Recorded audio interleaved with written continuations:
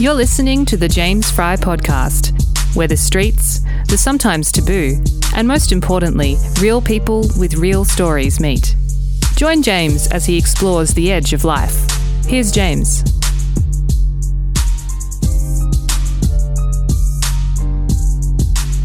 Hey everybody, it's so good to have you here with me for the very first episode of the James Fry Podcast. If you weren't already aware, I'm the editor over at transgression.com.au, where since its launch a little over 6 months ago, we've had the privilege of publishing some amazing pieces of journalism and other written contributions. Recently I found myself thinking that it'd be great to get similar content out via a podcast format. Getting to speak to real people, talking about real life, exploring, for lack of a better description, topics that sometimes fall on the edge of life. Anyways, like I said, it's great to have you along for the ride. Now to today's topic, ice. So the use of amphetamines is nothing new. Since it was first formulated by a German chemist back in the late 1800s, it has been found throughout almost every strata of society, from frontline military personnel seeking superhuman endurance, in cold and flu and weight loss medications, students popping pills to help them pull all-nighters before a big test, or up the nose of everyone from bikers to ravers in its powdered form. As a society, we have long been exposed to the problems associated with amphetamine abuse. But it's been the recent arrival of a far more potent version of amphetamines, a crystalline, easily smokable and injectable form that's seen existing amphetamine-related problems skyrocket. The use of crystalline methylamphetamine, or as it's most commonly known by its street name, ice, has reached unprecedented levels across the globe. Now, like you, I'm not so easily convinced when the usual talking heads, generally our politicians, start trying to stir shit over whatever drug happens to be flavour of the moment. Sure, all drugs can cause some pretty significant negative consequences, but like it or not, many also indulge in all sorts of drugs recreationally with little to no ill effect. Yet with ice, I found myself paying more attention to these calls for action. The only other time I can recall such a demand on our attention has been with the heroin epidemics of the 1990s and, say, the 80s crack plague in the United States. Many of those who consider themselves just recreational drug users, popping the odd eckie or smoking the occasional joint here and there, had tried to take the same approach to ice and instead found themselves quickly swept away in the grips of a ferocious addiction. Not a publication renowned for its sensationalism, the New York Times even went so far as to label this current wave of ice use as an epidemic.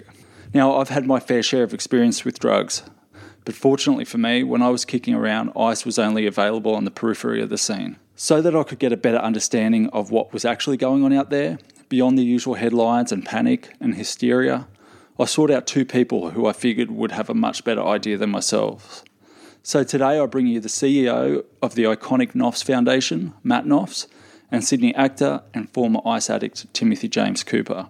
First up's Timothy. He's appeared in a range of popular Australian TV shows, but before getting into acting, he was into something else, ice. I grew up in Western Sydney, was there till I was 14. Got kicked out of school when I was 14. I was too young to not be at school, so they sent me to like a reform school where I was with other kids who were supposed to be like me, which that's where the acting comes in as well, because I had to pretend I was one of those kids when I was no tough kid. I was just like a mixed up kid that didn't like to be told what to do. They're not bad people. I think they're just misunderstood, a lot of them. I mean, the real bad ones don't go at all, So if you're there and you're going, there's some hope for you. So, and then I left there, started doing acid, did acid for like a year every weekend. Like there used to be this guy called Matty Lee or something his name was, and he went to my old high school and everyone knew him, but he used to sell acid, he used to sell trips, and that was like, it was massive.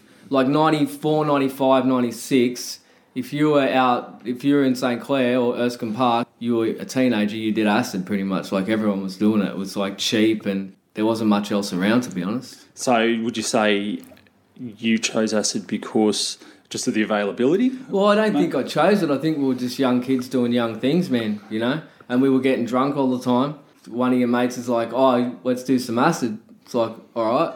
Yeah, right. So you were drinking first, were you? Or? Yeah, I was always drinking. I was drinking from probably fresh into high school, so year 7. Started sneaking my grandma's Old Stones green ginger wine.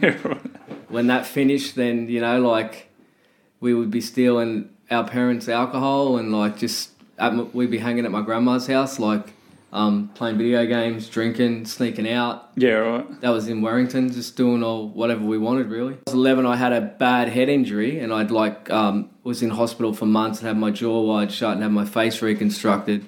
And I think now I look back and I think a lot of my behaviour was probably trauma from that. I was on a push bike. We were going to see some girls in Claremont Meadows, which was about 40-minute bike ride from Kingswood, I'd say at that point, maybe a bit less. That's not a whole lot when you know there's girls waiting at the other end, is it? Absolutely not, no. Especially when they're hot chicks. I can't remember the chick's name, but she looked had the 80s side ponytail and everything, and it was like, and she was a kisser too. So, you know, when you're in primary school, if you get the girls that kiss, then like you'd crawl, wouldn't you? Yeah, really? you go wherever you have to go, man. You know, whatever, boys or girls, whatever it is that you're into. And I was riding my mate's bike, which was a BMX, and it happens that it didn't have any brakes on it. And when I got to the bottom, it's all gravel. So when I got to the bottom, the bike spun and flung me off face first into a gutter. Ouch. And that was it. And then my mate resuscitated me, flagged the car down. The car took me to the hospital, and then I black out in and out for about 2 days. And I woke up and I couldn't open my mouth. So had you been using drugs or drinking before then? Nah, that was when I was 11. I was using whatever the hospital people were giving me, which was probably pretty good at that point. Yeah, right. Yeah. I mean, I remember being constipated when I got home, so that's probably must have been the gear. You found yourself out of school? So, like, at that point, I would do things just to, you know, because, like, the best attention I would get is negative attention. So if I did negative things, I would get that attention, which is what I was used to, you know. You hit high school? From day one, I was a problem for everybody, for the teachers. So you're still turning up at this stage most days? But, but just for the laugh, kind of the social aspect with your mates? Yeah, we used to have a bit of a joke where we jig roll call. Right. And that way, if we jigged anything else, wouldn't show up. Right. But then we got caught because obviously when we were getting marked down for classes, they're like, why aren't they in roll call? Right. Wasn't really well thought through. So when started did you smoking, yeah. You started smoking. Did you, like, what came first? Was it drinking or was it drugs? Started smoking, yeah. Would you say smoking just cigarettes at that stage? Yeah. I never really smoked weed until, like, I was getting off meth, to be honest with you. Yeah, right. While I was on meth, we used to have a couple of draws on a joint on the third or fourth day just to get a mad buzz. But right. Other than that, I never was really into smoking weed. I didn't like downers that much, you know. Well, after acid, I blew my fucking mind so much that I kind of scared myself off drugs, man, and I never took them for ages. Like, I was just drinking and carrying on. Like, then I started getting the Ritalins. Remember the old Ritalins? That's you right, know? yeah. And then I started hearing voices when I was coming off those things, and I was like, I don't need this. So I stopped doing Ritalins, and that put me off speed. I started to hang around with my mates from St. Clair a lot more again. Right. And we started to, well, actually, I wasn't involved in the crime side of it because I wasn't, well, you know me, like I always kind of worked and stuff. I never really broke the law. Yeah, and that's something I'd want to talk to you a bit about, I guess, just a little bit further down the track, in that drugs, you know, tend to affect everyone a little bit differently. You always tend to have this uncanny ability, no matter how hard you were going, to still front up for work most of the time and still, you know, pull in a legitimate wage. Yeah. Whereas for me, or a lot of other people I know too, that was something I guess we all wanted to do, but we just, for whatever reason, the way it affected us, we just couldn't do it. You know, I think it's the difference between an alcoholic and a functioning alcoholic, man. You know, like some people, like you see people up here at the Cross and they're not functioning people. They're on drugs, but they're not. And then you'll just be like, there'll be housewives driving their kids to school and they're smoking crystal, bro. Like, yeah, and taking the same amount as that guy on the street. But and same as, like, I work with a lot of guys. Like, just the other day I was at work and I was talking to one of the guys, and, like, I mean, I can obviously relate to it because I was the same guy. But if you meet me today and I'm smoking ice, and this is how you meet me, and I'm, like, not constantly, but I keep up, like, you know, I'm, what's the word when you continuously one way, like your, I guess, that baseline behaviour we know you as when we first meet you, it doesn't deviate. That's right, yeah. So, like, consistent. If I'm consistent, then you're just going to assume that's what I'm like. Yeah. You know? So you could be, like, working with someone and someone will say to you, that guy's on drugs. You'll be like, that's just the way he is. Yeah, it's just like, no, that guy's actually on drugs. But, like, because you're functioning, man, you know? And you have these weird little meltdowns and you'll have, like, a couple of days off which will be random and, like, you'll get away with it because people will just believe you. they think that's who you are, you know, you're this person. It doesn't make you a bad person. It just makes you, it's just what's happening to you.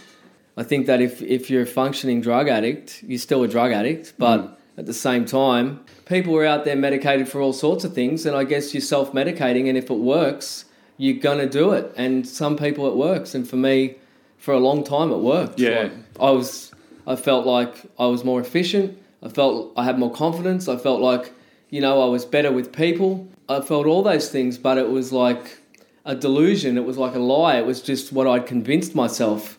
You know, that's what I thought. You know, that's how I kept doing the drugs, is that I just convinced myself that without them I wasn't able to function, you know? Yeah, and from what I'm hearing from other people too who get involved with meth, that's kind of one of the hideous aspects of it, and why it's so powerfully kind of addictive is because, unlike if you go out and drink and hit the piss, you know you're drunk, you know, and you know, at first you might think you're a bit of a better singer or a better dancer, right. But in the scheme of things, you know, hey, I was pissed, probably wasn't the best dancer, you feel like shit, you slur your words, you have trouble, you know, even just walking. Whereas with, you know, amphetamines and in particular meth, at least for an initial while, it really seems to just enhance things rather than make you intoxicated, even though you are certainly like changed. You feel this burst of euphoria, you feel this burst of energy, you're not slurring your words. In fact, you probably, at least you think, you're probably holding conversations a lot better than you normally would. I don't know, I think you are, man. I worked a long time on as a security guard. I won't say where and all that kind of stuff, but I mean, like, I worked for 4 years, and I was like consistently, because my dealer lived with me. Like, I had drugs on tap for a long time. Like, I had a lot of mates and stuff. I made a lot of friends that I like, you know, that I would never have known for years sober. Those kinds of people, that not the people I did drugs with, but the people that I met on drugs. I mean, I had to like kind of re-meet them, like, you know, in a way when I was straight, because like I was a different person. I mean, I don't know what they think about it. A lot of them probably don't know, but. And yeah, a lot of people still wouldn't know that. Maybe they did. I don't know. Yeah, right. What was it about the drug in particular that made you feel that? Like, what did it give you that put you in a position where you were meeting these new people that you wouldn't normally meet? What did it do? Yeah. Like, I don't know. I guess it just helped me function better. With drugs, I was able to do that and not think about it. I was able to work 3 jobs. I was able to earn a lot of money, and then the drug became a way for me to, because I wasn't having any downtime, now my work was my downtime. Yeah, right. You know? I was able to kind of have all these kind of fun relationships with people, and it didn't feel like I was at work. It just felt like I was out having a good time, you know? And the jobs that I was doing, I was moving around a lot. I was talking to a lot of people. I was like, you know, I don't know if I should say what I was, but for a while I was the postman and stuff. I was a postie. Yeah, right. And I would be like, you know, taking all the old ladies' mail up to their door, and they'd be feeding me lunch. I'd be doing everything. You know, like I'd take 20 minutes off in my day to run up and grab them some milk because they can't, you know, I'd do all sorts of stuff. I'd be talking to these people about there was this lady that rescued dogs. I'd be at her house for like an hour just talking. Time just didn't mean anything. Yeah, you know? right. But the whole time I was doing that, I was on drugs. There was a book published recently called The Ice Age by Melbourne author Luke Williams, who made a lot of comments that really resonated with what you seem to be saying. I feel great. It's like any drug, you know. You take it to numb yourself from life. And for me, that was crystal, man. And like, I loved it. Like, it was everything. I loved the feeling it gave me. I loved smoking it. I loved, you know, like I loved being around my mates. I loved the people I was around, you know, but it was all like, drugs are a lie. It's like this, right? Say you play Grand Theft Auto, right? Right. You're playing it for a while, you're sick of it, you want to put the cheats in, you put the cheats in. Now, are you ever going to play that game without the cheats again? No. Fuck no. Yeah. That's what drugs are, man. It's like, all right, I'm going to do life. It's like, I can't do life, it's hard. I'm going to put the cheats in because I still want to do life, but, you know, I don't want to do it hard. So you start doing drugs, and then before you know it, it's like, well, life's fucking really hard now, and I've had these drugs. If I just keep doing the drugs, I'm going to get through it a lot easier. Obviously, you can't play the game forever with the cheats. It's not as exciting as it first was, and now it's just this thing, you know? So you can either pull back and find a way to get yourself back to being on track,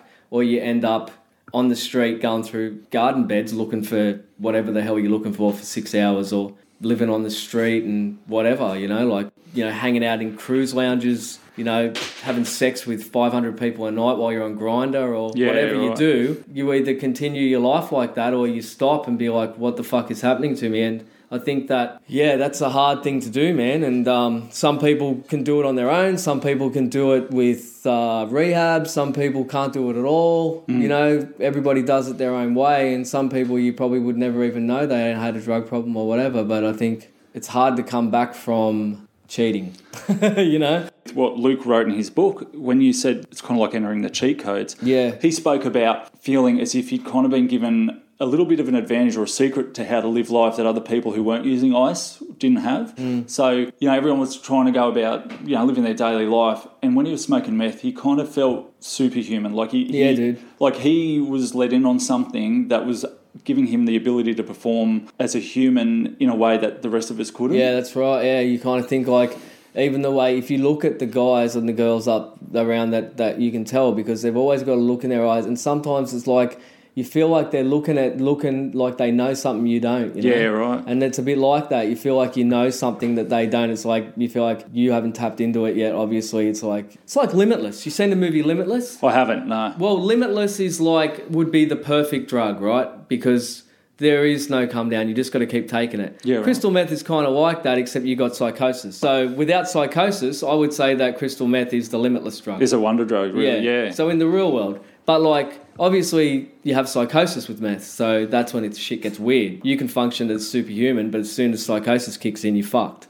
And the problem with psychosis too is you don't actually notice when it kicks in usually. No, you don't. Well, you realise 6 hours later when you got cuts all over your hands and you sitting in the corner of a room with a razor blade trying to change the colour of your phone cover. Yeah. That's pretty hectic. But do you remember the first time you made a decision to use ice? Yeah, so what happened was, had a mate already doing ice. We were doing a lot of speed. That we were getting speed off was also a meth dealer, and he was living in service apartments, which got raided as we were sitting out the front waiting, so couldn't get speed. Right. My mate had been like, come over, have some of this stuff, it's better than speed. I'd heard about it from my other mate, and I didn't like the sound of it. But that night, I was like, fuck it, let's just go, right? Went around there, had two of the tiniest lines, like a centimetre long by about a millimetre, like nothing, bro. So what year would have this been roughly? 2003. Okay, so about 23, 24. So yeah, 2004 I'd say would be close. Like ice had been around in terms of the drug, but at least my experience was that, been around on the periphery, been mainly a drug used by people like from Southeast Asia. It was they'd used it the street name shabs, things like that, or shabu. Yeah. It probably was only around that time, you were saying 2003, 2004, maybe a little bit earlier, that it started kind of entering mainstream kind of, white kids in the western suburbs. Yeah. At that time, had you kind of known that it was quite addictive? Well, at raves and stuff, it had a bad rap. So what happens is same thing happened to me. People are taking it at raves, right? Right. And then they're disappearing from the raves because who the fuck wants to go to a rave? Let's have a rave at my house. Yeah, right. I've been awake since Tuesday anyway. What the fuck am I going to spend my money on a rave ticket? I've been doing this all week. Yeah, right. So people just disappear from the rave scene, and then all the hardcore ravers or whatever, the people that still go to the parties, like the scene people, they losing their friends, and then you just hear a bad rap about it, Right. Oh, yeah, I knew it was bad. You knew it was, yeah. That's why I didn't take it for ages. Right. And even my mate, he told me about it and how much he liked it, and I was like, don't really want to get into it. Right. But then my girlfriend at the time was pushing for it, and then eventually, so we started snorting, and we had the tiniest little fucking lines of this stuff, and we were awake for like days. And I'm like, this is the new thing. I'm a part of the new thing. And speed is gone. You'd been using speed up until then, and when I say speed, I know we're talking the slang name for. Again, it's amphetamines. It's not in that crystalline form. It's pretty strong, but not even in the ballpark compared to ice. No, you can never go back, man. You can once you have like ice. You can't go back to speed. Why would you? You don't really realise how powerful it is until you stop doing it for a week or so, and then you take it again, and that's when it hits you. Yeah, right. You've got that difference between not using it and using it. So it took me a little while to kind of realise what was happening. Like I was high as fuck, but I wasn't really sure. It wasn't like speed. I wasn't getting this buzz. But like I was. It was just really like this super buzz that I kind of wasn't aware of. And then from there, I snorted it for a while, and then someone had a pipe and chucked it in the pipe and had a go at that. And then from there, just like, that was it. Did you notice a big difference between snorting it up your nose and when you smoked it for the first time? It took a little bit to kind of gauge it, but yeah, I mean, like, smoking anything is becomes a habit. Like, you know, It's like, say, junkies. I never shut up or anything, but I used to, like, when I used to live with these junkies, they used to say they were just as addicted to the needle as they were the drug. Right, the actual ritual around using it, the kind of, it almost becomes like a ritual in terms of, you know, usually certain people in your tribe, certain instruments. Sometimes the excitement of knowing I was going to get high was almost as euphoric as getting high itself. Yeah, anticipation. Yeah, so it's a social thing. Like, so you obviously only surround yourself with people doing the same thing as you because, like, other people don't really accept you because you're fucking doing hard drugs. Yeah, and is this even amongst people, say, you know, you were going to raves before and there were people using drugs at the raves. Yeah. Did you even then find you were kind of pushed away or isolated from fucking oath, the users of drugs other than ice? Yeah, it's like when you go to a party, if you and your mate are real loud and you carry on, you clear rooms, you know? Right. If you sit there and you're at a party where people are drinking and, you know, maybe having a bit of coke or something, then you're sitting there smoking a crack pipe, then you're going to clear a room. You know, I remember once we went to my mate's house and they were uni students and he smoked, but, like, his roommates didn't. And we're sitting there and we pull the pipe out and we start smoking, and my other mate, who come with me, just, like, projectile spews all over their floor. You know? Right. Just after having a toke, and it's like, at that point, it's like, okay, so that's why no one wants to be around us because, like, we're just junkies, man. Like, could you see that at the time? Yeah, I guess. I mean, I never considered myself a junkie, but I was. And you don't see it as something that you're doing to relieve the issues that you're dealing with. You think that you're just having fun, but then later on you realise everything that you do is having fun, but it's all at some level because of some deeper issues, you know. So people were kind of distancing themselves from yourself and the other mates you were using with. Yeah. What did you think of those people? Like, just say people you were going out partying with before at raves, and all of a sudden you're kind of, you know, you're really involved with ice, you hang around the same people doing ice. Did you think of these people as quite boring, or like the people who weren't using, or did you have an opinion? Well, if you don't do crystal, I don't want to know you because there's nothing I can get from you. Yeah. And you don't like me anyway. So. Yeah, so why would you... They're not going to want to be around you because you're doing this drug and, like... Yeah, and they assume that, you know, people who do ice are just going to go out and, like, start busting up the street and, like, you know, holding people hostage in houses, and it's like... Not everybody that does... I mean, like, if you're already a crazy, violent person, when you add any drug to that, it's going to heighten that. It's adding fuel to the fire. So if you're just like a person that likes to have fun, you're not violent, then you're just going to heighten whatever it is there. I mean, if you smoke enough or if you do enough of anything, you're going to lose the plot. But yeah, you do separate. You definitely isolate yourself from pretty much everybody. I'm curious, like going back again to when you started using it, like when did you notice it was becoming more than just something you're doing for fun? When did you notice actually I'm having trouble not having it?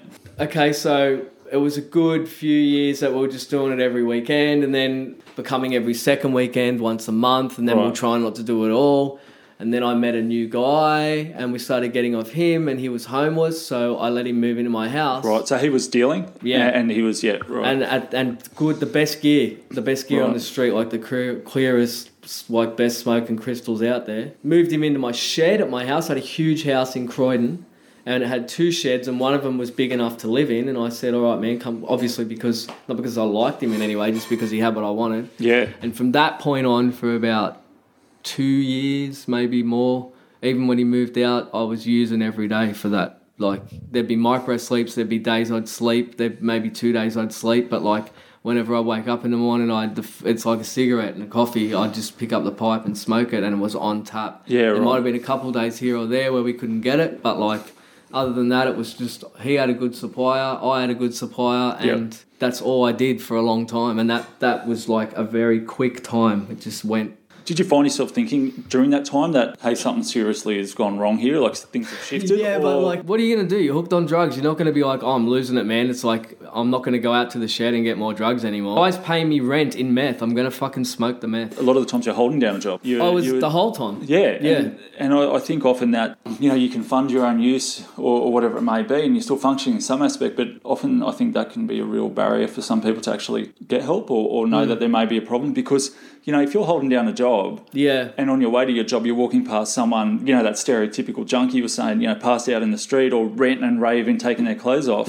It's so easy to go, well, hey, they're the ones with the problem. Yeah, not me. You know, I got my shit together. Yeah, you know what, it'd probably be better if I have a bit of a break for a while, whatever. Yeah. But, you know, I'm not a fucking... junkie. Yeah, I'm not a junkie. Yeah, I hold down 2 jobs. I've got a house and, like, pretty much a wife. I'm bringing up my kid. Like, I'm doing all the right things, you know. Yeah, yes, there is a dealer living in my shed, but hey, no one's perfect. Yeah, no one's perfect. Say someone's listening here and they've never done drugs before. This sounds like a huge deal. It sounds like, well, this isn't something just to lightly talk about like that. That's hardcore. But when you're living in it, it's just normal. It's like you going down the street and getting like, you know, a bottle of soft drink and coming home and watching a movie. It's like, that's not weird. Yeah. It's like, for me, having a drug dealer living in my shed and smoking crystal meth all day and all night for days and days and days and doing whatever, when you're living in that, it's normal. And like you're saying... It's fucking normal, mate. And if those other influences, like, you know, who are perhaps living a more, you know, what society would deem a normal life, have kind of pushed you away and you've pushed them away. Yeah, that too, yeah. And you've got, like, only 4 or 5 mates and they're living exactly the way you are, it does become normal, doesn't it? Yeah, and then you kind of fund each other and function each other, but there's no honour, bro. There's no honour. Leaving behind in a second, it becomes this thing where it's like, it's only what benefits you, you know? It's like dog eat dog. Was there a particular moment or moments maybe found yourself acting in a way that you normally wouldn't have, or, you know, they talk about an addiction like rock bottoms. Yeah. You know, and often people I hear say, oh, you know, there must have been a rock bottom. But also, you know, I know from my own experience, there's often plenty of rock bottoms. There's not one. You usually bounce along the bottom. Was there any 1 or 2 things that maybe stood out for you in particular that you found yourself doing things you could have never have imagined? Actually, that was probably most of my life until I got clean. And I got clean, I managed to actually get to know who the fuck I really was. 12, 13, I started drinking. And from that point on, that's all I've ever been, is somebody that just gets drunk, gets high, does this, does that. But then when I stopped and took the time to reinvent myself and get to know who I am and became the person that I am naturally, then that's a completely different person. So everything I did was rock bottom and everything I did was out of character for me, because it's not it's not who anybody is. Yeah. There's plenty of times where I'd be like, you know, just like collapsing in a bar and then like throwing myself in a cab and going to my drug dealer's house and then just like waking up 3 hours later with like a pipe in my hand and like, I don't know, like, you know, masturbating for 6 hours because my girlfriend hadn't slept with me for fucking 6 years, you know? Yeah. Plenty of things, man. Jesus, I don't know, causing problems at work so I wouldn't have to go. Like, giving up meth, but then, you know, kind of like just pretending like I can use other cooler drugs and like, you know, as a crutch. It's having my drug dealer live in my shed.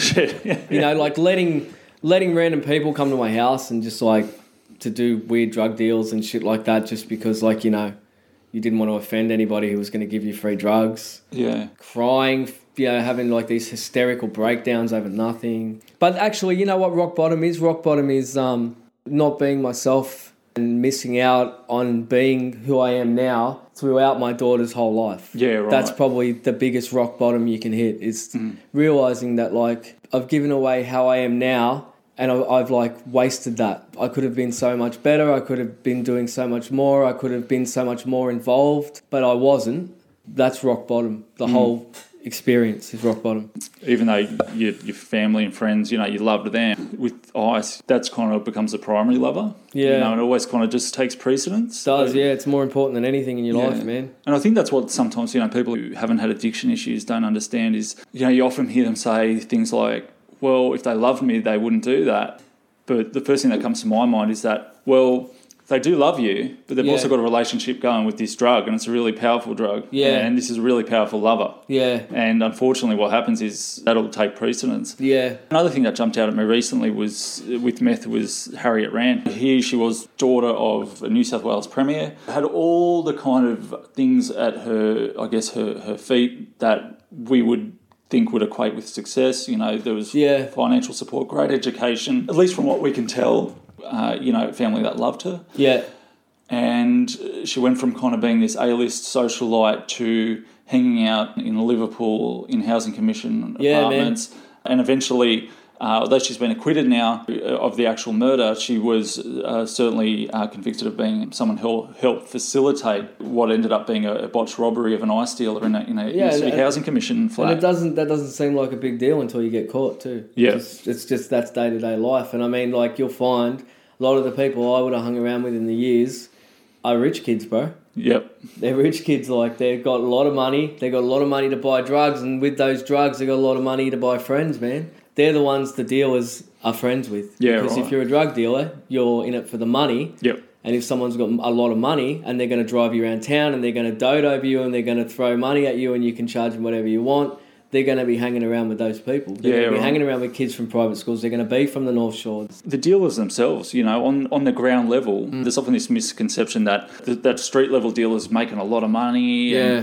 And is quite wealthy. But often I think that wealth exists, at the top of the food chain, like you were saying. Like any job, bro. Yeah, that have very little to do with the actual day-to-day operations. Yeah. Person living in your shed, for example, like what was life like for them in terms of what would their day consist of? Isolated. He'd never go anywhere. He'd be sitting there trying to purify his gear as much as he could. He'd sit in the shed.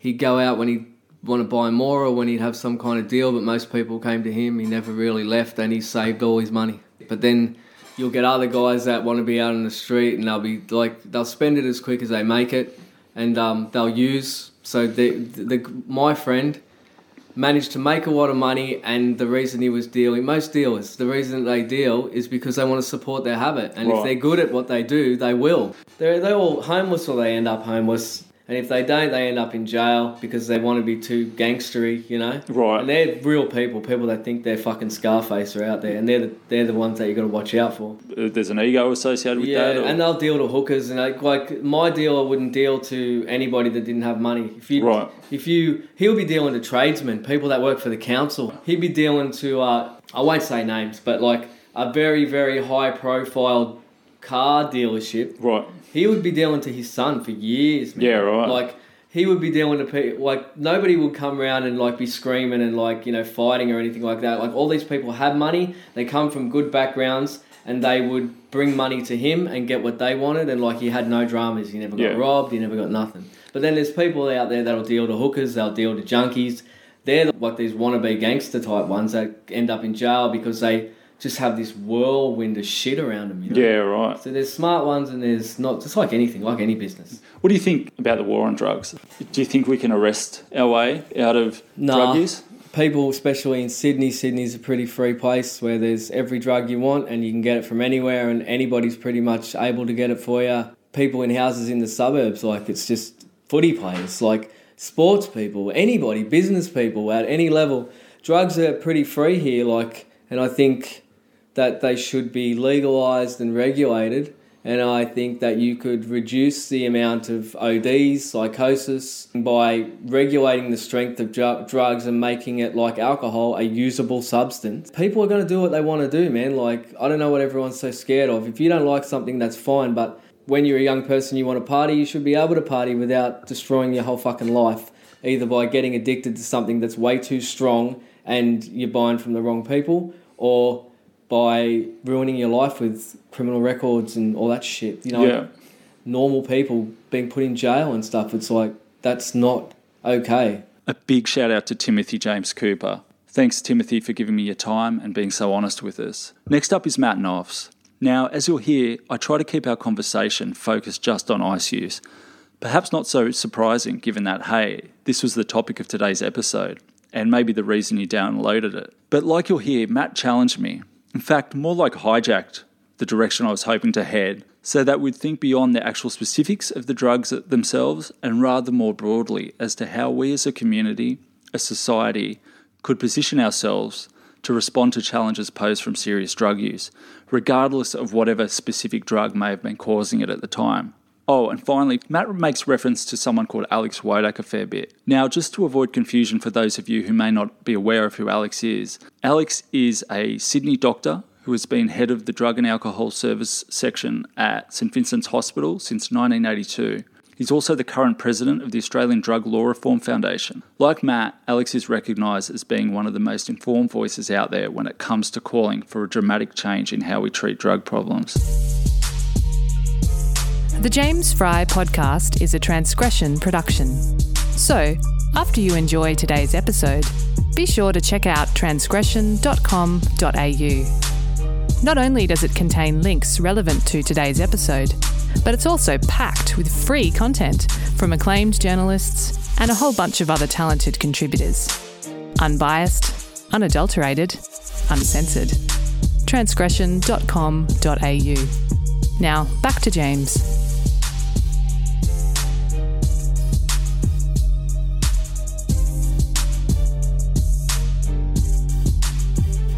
Matt is the current CEO of the Noffs Foundation, a legacy built upon the work of his grandparents, Reverend Ted Noffs, and his wife, Margaret, in the 1970s. The Noffs Foundation is a leading organisation when it comes to the provision of drug and alcohol services to young people in Australia. Along with his partner Naomi, he established and is currently running an early intervention service known as Street University. Thanks for taking the time to talk with me today, Matt. Pleasure, James. Thanks for having me. And you might have also recognised that intro. I stole it from your book. So. Oh, no, I didn't. I was thinking to myself, that's a really good intro. I should use that. Yeah. So I know your experience in the sector and to do with drugs and alcohol is vast and varied. But the topic of my podcast today, I guess, is the use of ice, and not only that, but I guess the major attention that is being paid to not only ice, but the issues that surround it at the moment. One of the reasons I chose to focus, I guess, on ice was because, unlike a lot of other drugs that do get attention from law enforcement and the usual voices in politics, I noticed a lot of people speaking out against it who were actually users themselves, or perhaps recreational users of other drugs successfully and had found themselves swept away. And even a few dealers speaking out about how rampant things were. Maybe it'd help if you explain to the listeners what your experience with ice has been, what you've seen come through your doors, and how that differs to, say, other drugs that are being used at the moment. Yeah, well, I think from my perspective, there's no doubt that ice has been problematic, but I think the question that I've been asking myself since we've seen more and more young people come into our treatment centres using ice is, are we conflating issues with ice with issues around how we perceive violence in the community? In other words, when we talk about the problem of ice in hospitals and then and how the media presents that, and then when you go and interview some of these emergency doctors, how much of it is actually connected with ice? When you speak to them, they say it's actually really difficult to work out what's an ice-induced psychosis, a meth psychosis, right, and what's someone coming in with other mental health issues. And when a headline says something like "Ice zombie chews her own toes off," right, apart from the ethical and concerns around that, because it really is entertaining for a lot of people, and that's a hard fact to face. I realise there's a lot of unpacking to do with this, so it's easy for all of us to jump up and say, "God, this is out of control," and all the rest of it. So I was like, well, how do we measure if something's out of control? Right. In other words, is it an epidemic? Is it out of control? Should we be cracking down and all the rest of it? And that's when I kind of decided to stop and look at the evidence. And when I looked at that, I realised actually it wasn't the situation that everyone was thinking it was. And that's when I decided to write the book, to kind of unpack and untangle all of those mixed messages that we were hearing. Yeah. So I've started to read your book, but I guess for people who haven't read the book yet, when you say that, these calls of an epidemic, what do you think that is initially? Why do you think media and politicians have created such a fanfare around ice in particular compared to, say, other drugs that are being used and abused in the community?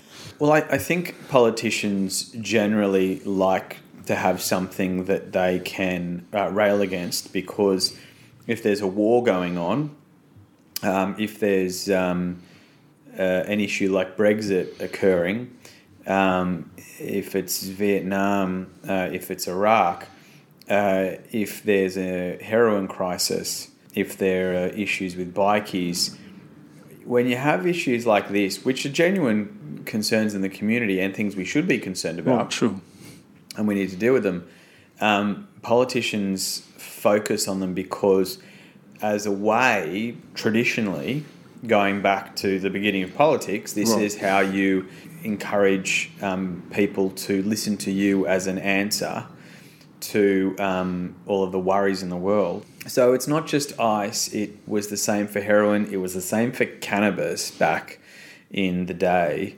of reefer madness. Sure, and these old movies, which were essentially in some way propaganda.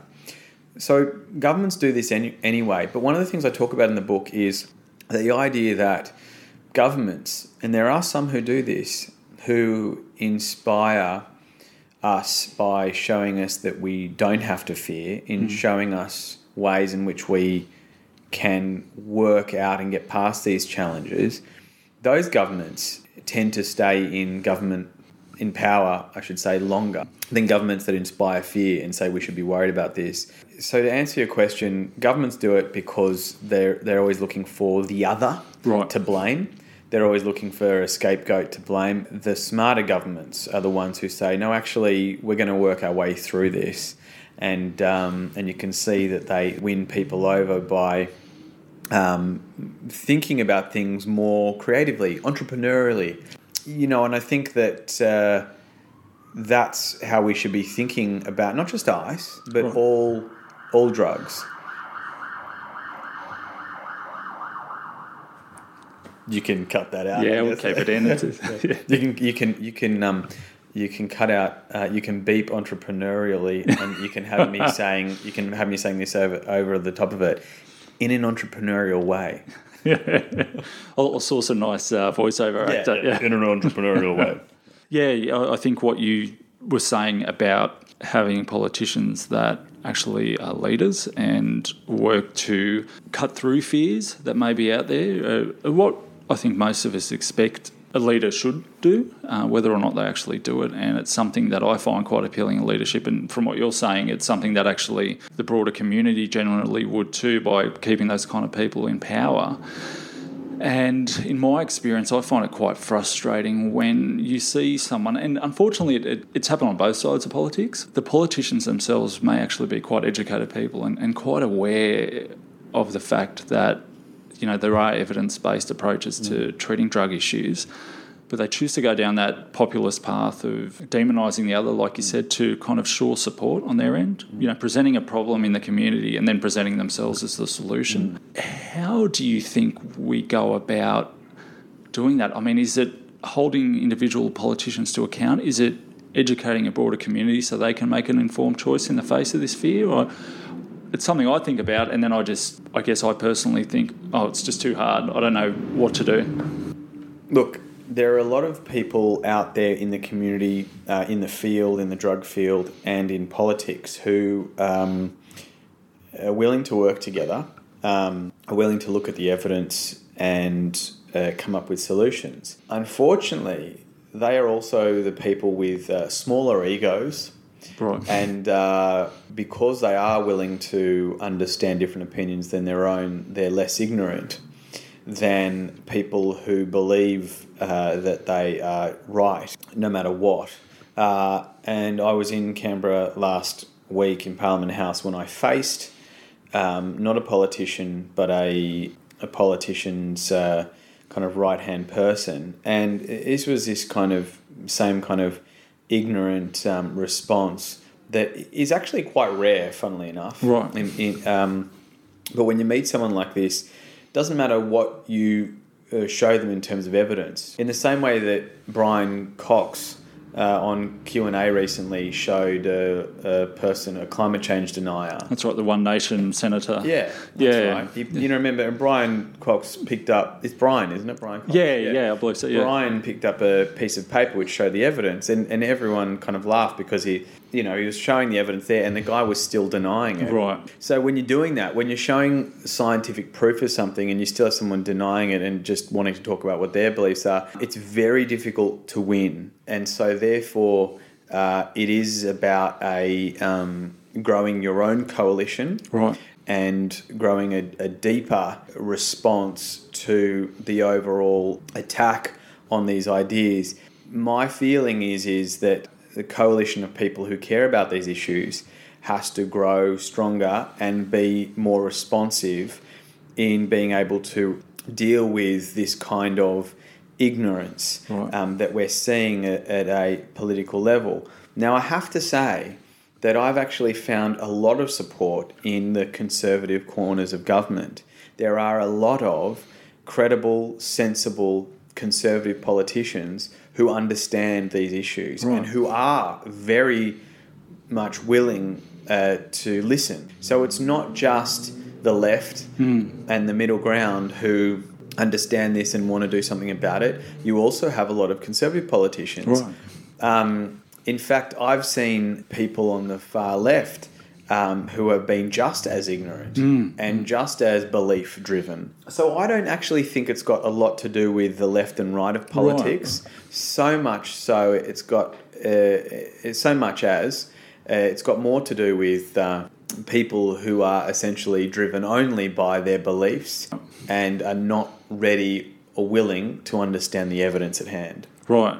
And do you think that is born through a fear? What I'm trying to get at, I guess, is it's easier to live in a world that is quite black and white, where there is this other out there where we can kind of focus our problems on and actually not realise that life actually is a little bit more complex, and that person who may be, addicted to drug use, may even be involved in selling drugs, isn't kind of the devil incarnate walking on earth. He's actually a person who's actually quite complex, who may require a little bit more care than the rest of us, and requires us to, in turn, requires a response that isn't black and white. It requires, us to put a bit of effort into thinking about things and thinking about what an approach we've practiced for a very long time in the war of drugs, and challenging that and thinking, right, actually, this isn't working. What can we do different? And kind of letting go of some of that past baggage we've been carrying around. I think if I look at my own journey, so I came from a place, I grew up in the harm reduction movement. Right. So my parents were very much advocates of harm reduction, but they, my family started Life Education Centre. Right. Okay, which today is more aligned with Say No to Drugs and Drug-Free Australia, which is sad. We also started, Department of Aboriginal Affairs with Charlie Perkins, right, wow. Lifeline, Wayside Chapel, and my parents started the first adolescent rehab in the country. And Naomi and I started the street universities, and the team with all of us today, Mark Ferry, Kieran Palmer, Michael Chan, Tony Carmody, all of us have, and all of the staff that we work with, have been developing these ideas. But if you look at an idea like Life Education Centre, my parents walked away from that because it just wasn't working. And before walking away, they tried to convince the government that it wasn't working, right. They needed to change. But everyone had been sold on this idea. That was a mistake. And and when you say it wasn't working, what aspect was it that was kind of jumping out to your parents? There were two aspects of what my grandfather was trying to achieve with Life Education Centre and the Happy Harold thing. The aim was to see if you could prevent drug use by instilling a deep sense of self when a child is younger than 10. Right. So prior to ever being physically exposed to the drugs themselves. Right. Yep. So so learning messages like, drugs are bad, and this is why, and this is the harm it does. Right. And not only that, this is the part that's I find missing today, is this is why you're so important. You could become anything and go on to do incredible things in your life. Now, we read just last week in the paper, Happy Harold's telling kids not to take ice. It doesn't work, right? So it was a beautiful idea. It doesn't work. Yeah. And this is what my dad discovered some, 7 years after venturing into it, was it just wasn't working. And it was a huge amount of money. Millions of dollars have been spent on this.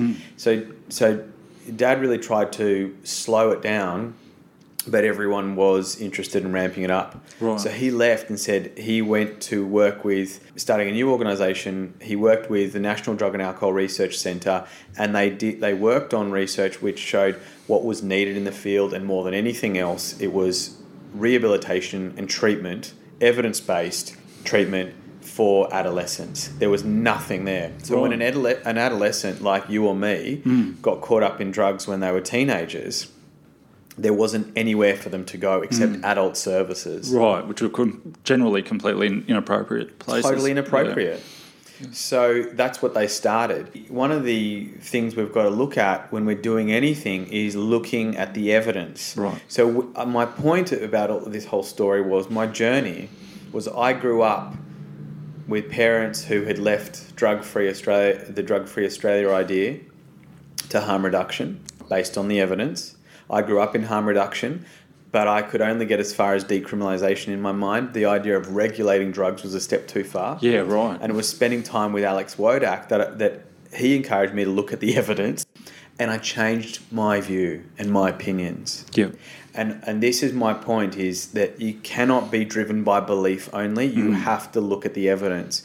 And when Alex showed me that, then my view started to change, and I went back, I revisited all of those things, and then I started encouraging others to do the same. Right. So my point is fundamentalists of any belief, of any religion, of any persuasion, have more in common with each other than those who are ready to look at what the evidence is and change their mind. Right. I believe it was Clint Eastwood, actually, to quote all people who had this great quote, and he said, if you go too far to the left or too far to the right, eventually you meet the same idiots. That's right. That seems very much what you're saying, regardless Absolutely. of the evidence and the real-world experience of what is actually going on in the ground. Some people seem so set on holding on to this abstract ideological belief, which, is people are entitled to do, but when it comes to the allocation of public funds, when it comes to the fact that there's sick young kids out there who could really use a hand, for me anyway, and it sounds like for you too, that doesn't wash. I guess I'm curious again, to ask you, how do you go about selling that? How do you go about selling facts and experience to the decision makers, to donors, to people like, the other week you were out at Liverpool putting your case forward for a nice smoking room. Yeah, not a name that I... Sorry, please. That's what the media call. Yeah, or a safe room. A safe room, I guess, and correct me if I'm wrong, somewhere where someone can go and use drugs, which they're probably already using in the area anyway, but at least under medical supervision, where there may be a point where they can ask for help if needed. That's right. Yeah. This is where the story of evidence leads us, is that when we look at things that could work, we are often led to ideas that, a lot of people might find difficult to swallow, like the safe rooms. And yet when you look at the work of the Medically Supervised Injecting Centre in King's Cross, and you look at what that inspired around the world, in countries like Germany and the Netherlands, you see... reductions in drug use, reductions in crime, increase in public amenity, and lives saved. And that evidence is hard to ignore. There's over 134 papers on the efficacy of these rooms. And I'm thinking too, sorry just to interrupt there, but one thing that also seems to improve is in terms of economical investment too. So even if you're completely against, investing in these ideas because of a reduction of harm to the people involved, you're of the opinion, well, if you use drugs, it's your fault what happens to you. Financially, there's a big saving too in terms of these evidence-based approaches. Absolutely. If you're only interested in the money, this is still the best way to go. Yeah. We save lives, we save money, we become a wealthy... And the reason why Australia is a wealthy nation is because we do take care of each other. We're not just a capitalist nation like the US. Yeah. We have a great Medicare system which takes care of its own. And because of that, the safety nets that we have in place reduce the costs and the burden that would normally put on society. So when you don't have a system that takes care of its own, you have more crime because of more drug dealing and people using drugs and people being shot. And if they can't get help, people dying on the streets and the spread of disease and all of these different things. In the US, heroin has quadrupled. The use of injecting heroin has quadrupled since the 90s. And yet ours has halved. Okay, so when you look at this has made us a wealthy country.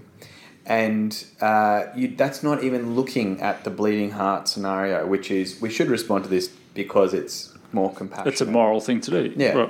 Right. Speaking to your argument there, that's right. It's even if you don't give a shit about another life, this would make you personally wealthier. So what do you, and people can read this in your book, but what do you propose we do going forward? Well, I think the first thing is getting the right people around the table and then developing a vision for Australia when it comes to drugs. And for me, I want to work the whole system, right, and not just approach it in a hodgepodge way, but actually get the best minds that are in the field but also in the community together to develop a system that looks at a whole of community response right, to drugs, that doesn't just look at, say, the systems of treatment, but the systems of how the black market came into existence in the first place. So understanding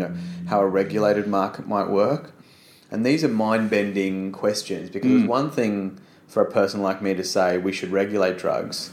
What does that look like? right. So this is where I'm spending most of my time now in developing these ideas of what a regulated market might actually look like. Not just the theory, but actually designing how those systems would look like. So for me, that's what I think the next step is getting together, again, the best minds to think of this future and paint that. One of the criticism, I guess, I've often heard when people have talked about legalisation or regulation is that it will open up the floodgates. And whereas, say, a small percentage of people would use drugs or what were once illicit drugs, then you'd have 10 times as many. What would you say to that? Visit Portugal, where drug use has gone down after decriminalisation. And explain the Portugal system just briefly for people who might not be aware. Portugal, over 10 years ago, decided to decriminalise drugs. They didn't regulate a market, they just decriminalised, and they've seen a reduction in drug use. Right. And that's the simplest way of saying it. New Zealand, for a brief moment, regulated synthetic drugs in 2013, and it was paused not because of concerns around people using drugs, but because the only way that they were testing these drugs was on animals. Okay. So an animal activist stopped that, and so they're trying to work out how to get past that at the moment. Okay. The New Zealand Health Minister believes that we should regulate drugs. So it's not just countries like Portugal, it's countries like New Zealand too. And we will regulate cannabis, I believe, in the next decade because there are precedents for that in, say, Colorado, Oregon, and soon California. So we'll understand how to do this with other drugs as well into the future. It's where we're going anyway. It's not a matter of if, it's a matter of when. And it should also be, for us right now, a matter of how. And that's something, do you have some ideas you'd like to share on that at present, or is that something you're still kind of workshopping? Still workshopping. Yeah. I mean, for me, I think the easiest way, someone like Alex Wodak would talk about it as, well, cannabis is first cab off the rank because it's, again, there are precedents and we can see countries like the US who have stepped in to regulate that, and there'll be lessons to learn over the next few years around what we should and shouldn't do. Right. But that's about as far as we're getting. In terms of dreaming this up, I think, again, we have to come back to the evidence, and I think we need to be spending more money on the research around this. And just to jump back a bit, the war on drugs itself, we've invested billions. Military hardware, military technology, countless lives, both in terms of law enforcement and the victims of this tough on drugs approach. What's your thought of that, I guess, overall? And would you agree with me when my often response to that is drugs can seriously harm people, but what seems to harm people even more is the war on them. Would you agree with that? And Totally. What are your thoughts on that? Totally. And we know that the beginnings of the war on drugs was really politically motivated. Just last night I watched All the President's Men about Watergate and Nixon. Right. And we know that Nixon's strategist developed and coined the term the war on drugs, but also the political strategy around it based on the understanding that the people that they were never going to convert to help them win the election was young people and African Americans. And it was young people and African Americans who were using the drugs that they illicit drugs. So this is where the term war on drugs came from. It was really a better term for it. Could have just been war on young people and marginalised communities. And in turn, I guess we have only fueled the problems and that marginalisation that has led to that drug use to begin with. That's right. And I think, you don't have to listen to a person like me to say the war on drugs has failed. Listen to a person like Kofi Annan, who says that the war on drugs and our laws hurt people more than the drugs do. Yeah.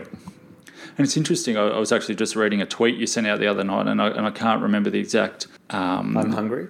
No, that's that's similar to my tweets. Yeah. Yours was much more profound, but it was actually support for the police as well, because one thing I think is often lost in this debate is, we all have a go at the police as, the big bad men in this war on drugs, but often they're just following out acts of legislation. Right. And I think what it would be like to be a young police officer today, you sign up because, chances are most of you anyway will have noble ideas, wanting to make the community safer.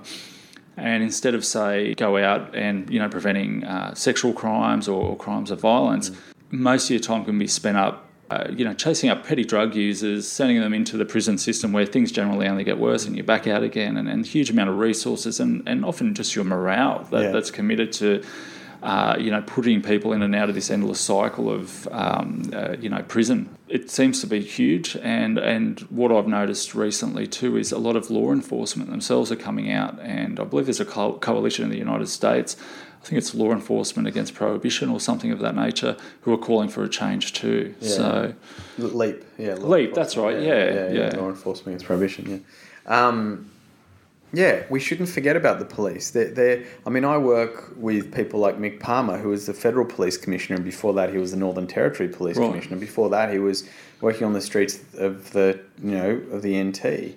Someone like him believes that prohibition has completely failed. So when we say, police are evil and make a statement like that, we're actually fundamentally ignoring the fact that police are actually part of the solution as well. You can say some police, get in the way of change, but even that's not going to really help. Like I was saying before, there are conservative politicians who really want to see change too. Right.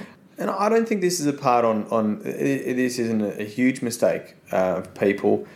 I'm sure, many times have just said politicians, blah, blah, blah, blah, blah, whilst I said before conservative politicians are actually for this idea as well. But I guess my point is to show people that there are decent politicians out there, there are decent police who want change, and there are people on the left who are as ideological as people on the far right, and I think your Clint Eastwood quote is spot on. This is my issue with a person who says that we should just legalise all drugs and not worry about the controls around it because everyone has a right to use drugs. Well, I think that's akin to the idea that a government that doesn't govern is the best government of all. It's a very Republican, far right-wing kind of thing to say. It's an extremist ideology, isn't it? It is. Yeah. And like you said, it's got a lot, that far left idea has got a lot more to do with the far right idea.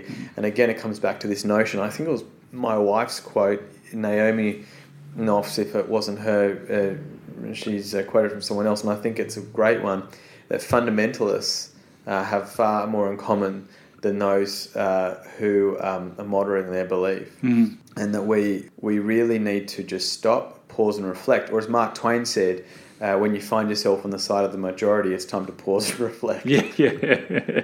That's a great quote by your wife. If it is her, I'd like to attribute it to her. We should find it. Maybe you and I should go and do some research and find out. I could ask her as well. Yeah, well, yeah, and she's not on Twitter. No, she's. Will it get her, or do you think she's really well and truly? No, I think she's. I think she thinks it's a bit silly. I know when I tweet something, she's not interested in that.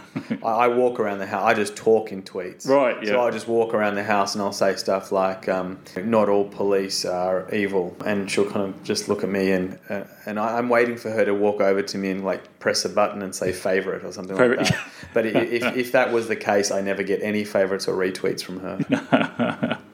What was my next thing I was going to ask? Sorry, I threw you. No, that's okay. I was just thinking what my wife would say, a quote from her. You're an idiot.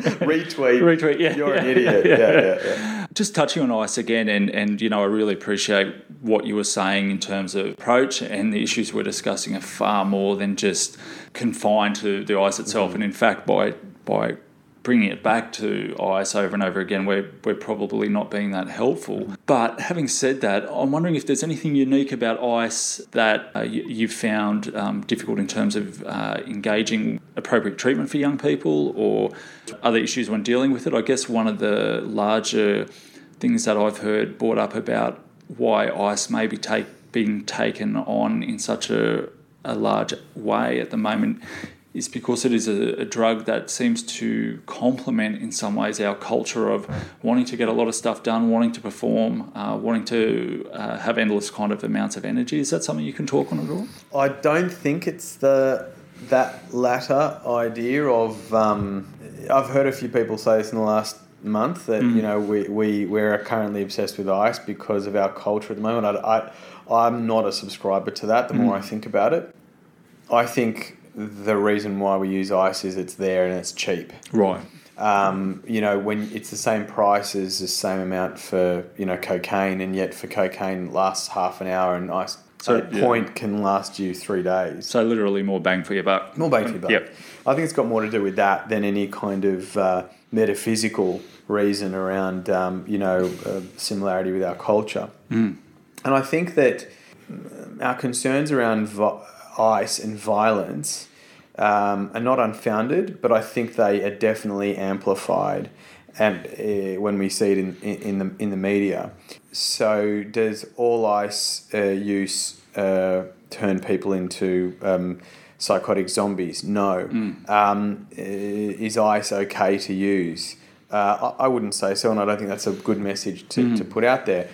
Do most people who use ice in the country have an issue with it? No. The Australian Crime Commission said that most people who use ice use it infrequently, perhaps only once a year. So they're certainly not presenting with psychotic episodes.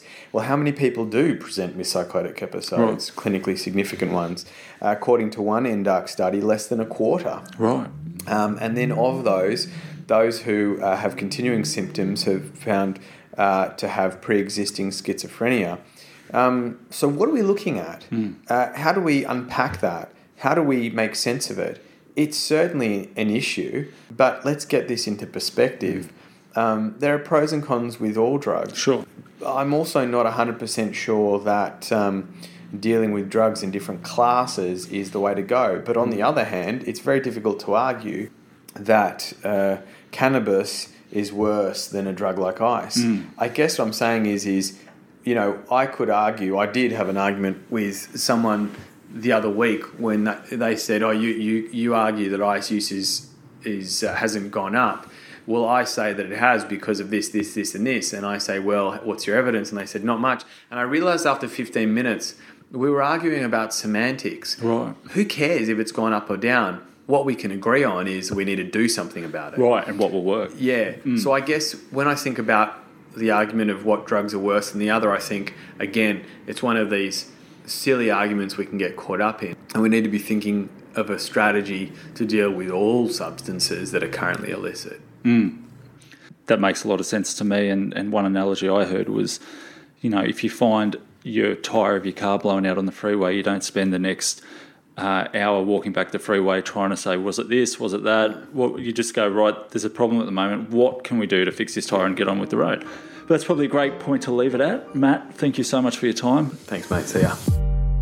So we find ourselves at the end of today's episode. Before you go, I'd like to once again invite you to head on over to our website at transgression.com.au. And while you're there, click on the Contact tab. We'd love to hear from you. Thank you for tuning in. We can't wait to have you join us again for the next episode.